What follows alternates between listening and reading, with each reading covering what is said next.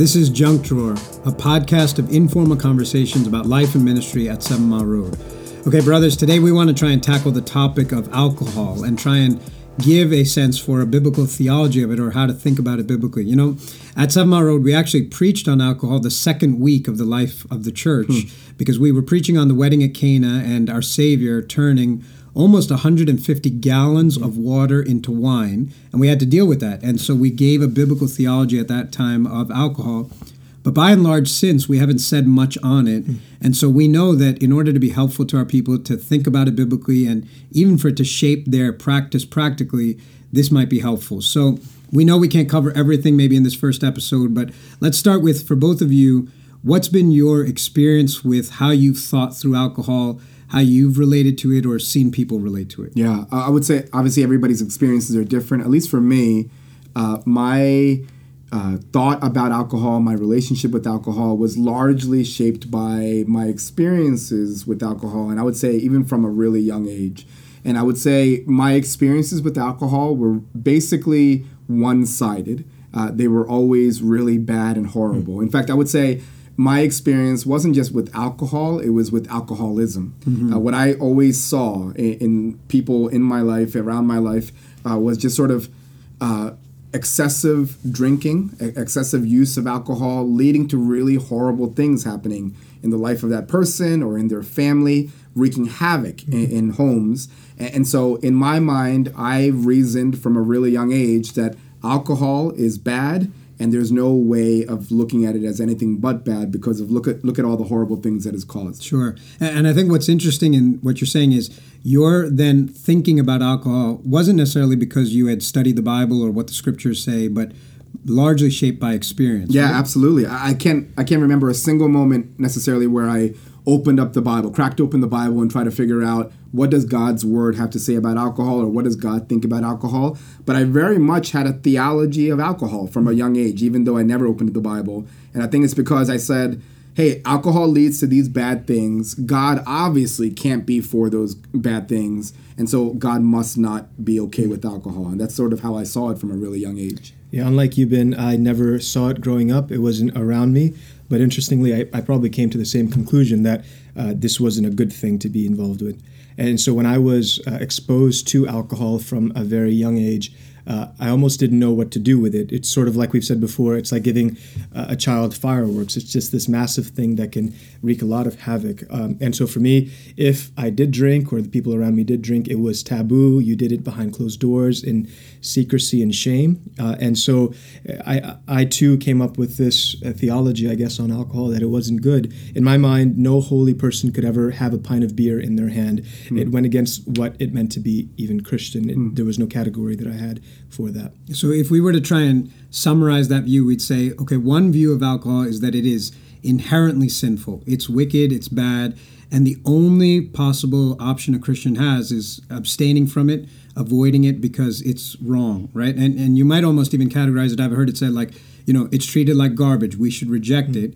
Whereas the opposite extreme, also an error perhaps, is to treat it like it's everything, right? It's not nothing, but it becomes everything. It's not garbage, it's God, right? And so I'm sure we've seen people relate to alcohol that way as well. Yeah, I think sometimes, alcohol, like you said, becomes everything. And so it's sort of the centerpiece of everything is what we're living for, what we're thinking about. So, it's something like college where you're always living for the weekend. You're working up to the weekend, and we know what happens in the weekend. It's drinking a ton. Every game you play is around alcohol. So it becomes sort of the centerpiece to how you live and how you think and what you're doing. Life becomes centered around this one thing of alcohol. And the word you used, Jay, that God could be alcohol, that's an interesting word, because how do we think of God? You go to God for saving, for help. You go to God to keep you satisfied and fulfilled. And so alcohol becomes, for many, just that, a God. When we feel lonely, for example, we might pick up a bottle, or when we've had a rough week, like you said, Ben, we'll wait for the weekend, we'll grab a bottle of beer, and we go to that to actually save us. We treat alcohol like a God who can do what only God can do. And alcohol doesn't have the power to do that, and yet it becomes this thing that we seek after to save and to rescue us. It's a great point you're making. It's almost like, you wouldn't even think it, but you're turning to a bottle and essentially praying save me, rescue me, comfort me, help me, and you're treating it like we would treat God. So if we rejected both of those and said alcohol is not garbage, but it's also not God, what we actually would say in the Bible is that there's a third way, right? And that is that it's a gift, right? It's not garbage and it's not God, but it's a gift. It's a powerful gift, but it is a gift. And like all the gifts that God gives, it can be used to the glory of God for good or for destruction and sin, right? So food is a gift, sex is a gift, and both of those likewise can be used to the glory of God or for great harm. Food can lead towards gluttony, just like alcohol can lead towards alcoholism, but inherently food's not wicked, it's what you do with it. And so in the same way in the scriptures, it's almost surprising to us, at least the first time I ever studied it, there's well over 200 references in the Bible towards alcohol, and when the Bible does speak on it, the majority of the uses is actually in a positive light. Now, the Bible doesn't shy away from talking about the dangers of it, warning against drunkenness and strong drink and all of that. But at the same time, the Bible can describe it as a gift. For example, in the first 5 books of the Bible, you'll see alcohol, wine, being used in worship as an offering to God. Or in Genesis, there's this passage where Isaac is offering a blessing to his son. I'll just read this so you can consider it. In Genesis 27, he's praying a blessing over his son, and he says, "May God give you the dew of heaven and of the fatness of the earth and plenty of grain and wine." Right? So when he's blessing his son on his deathbed almost, part of what he's saying is, may you have land that produces lots of grain and lots of wine, right? A blessing. Or this verse from Psalm 104:14. God makes grass grow for the cattle and plants for man to cultivate, bringing food from the earth, wine that gladdens the heart of man, right? So God does that. God produces an earth that gives you wine. And what's the purpose of it?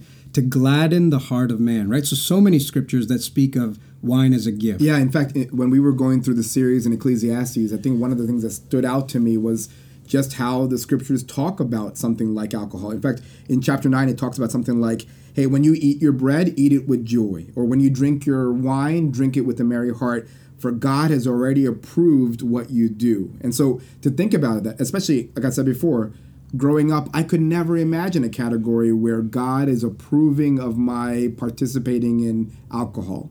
But in fact, the scripture is saying, no, God wants me to drink with a merry heart because he approves of it. He wants me to enjoy it as a gift. And that the scriptures give me permission to think about it that way. I mean, so much so that in the prophets, for example, in Isaiah, it's almost like pictured as the lack of wine is a sign of God's judgment or curse. Isn't that a stunning thought? It's almost like not having enough beer in your fridge is like a curse from God. It's like punishment. It also makes me think of the reformer John Calvin, whose part of his salary was 250 gallons of wine. I mean, even if you look at the Bible, but you also look over the past, few thousand years of Christian history, and alcohol was actually not viewed as garbage or God, but it was, like we're saying, something that was actually good, considered good by God and throughout Christian history. So I think what we're saying is we need a nuanced and mature view of alcohol. We need to know that the Bible warns against its dangers and the harm that it can do. But at the same time, while it's not garbage, it's not God, it is a gift. And maybe in the next episode, we want to consider how can we then engage that gift with thoughtful Christian maturity and wisdom.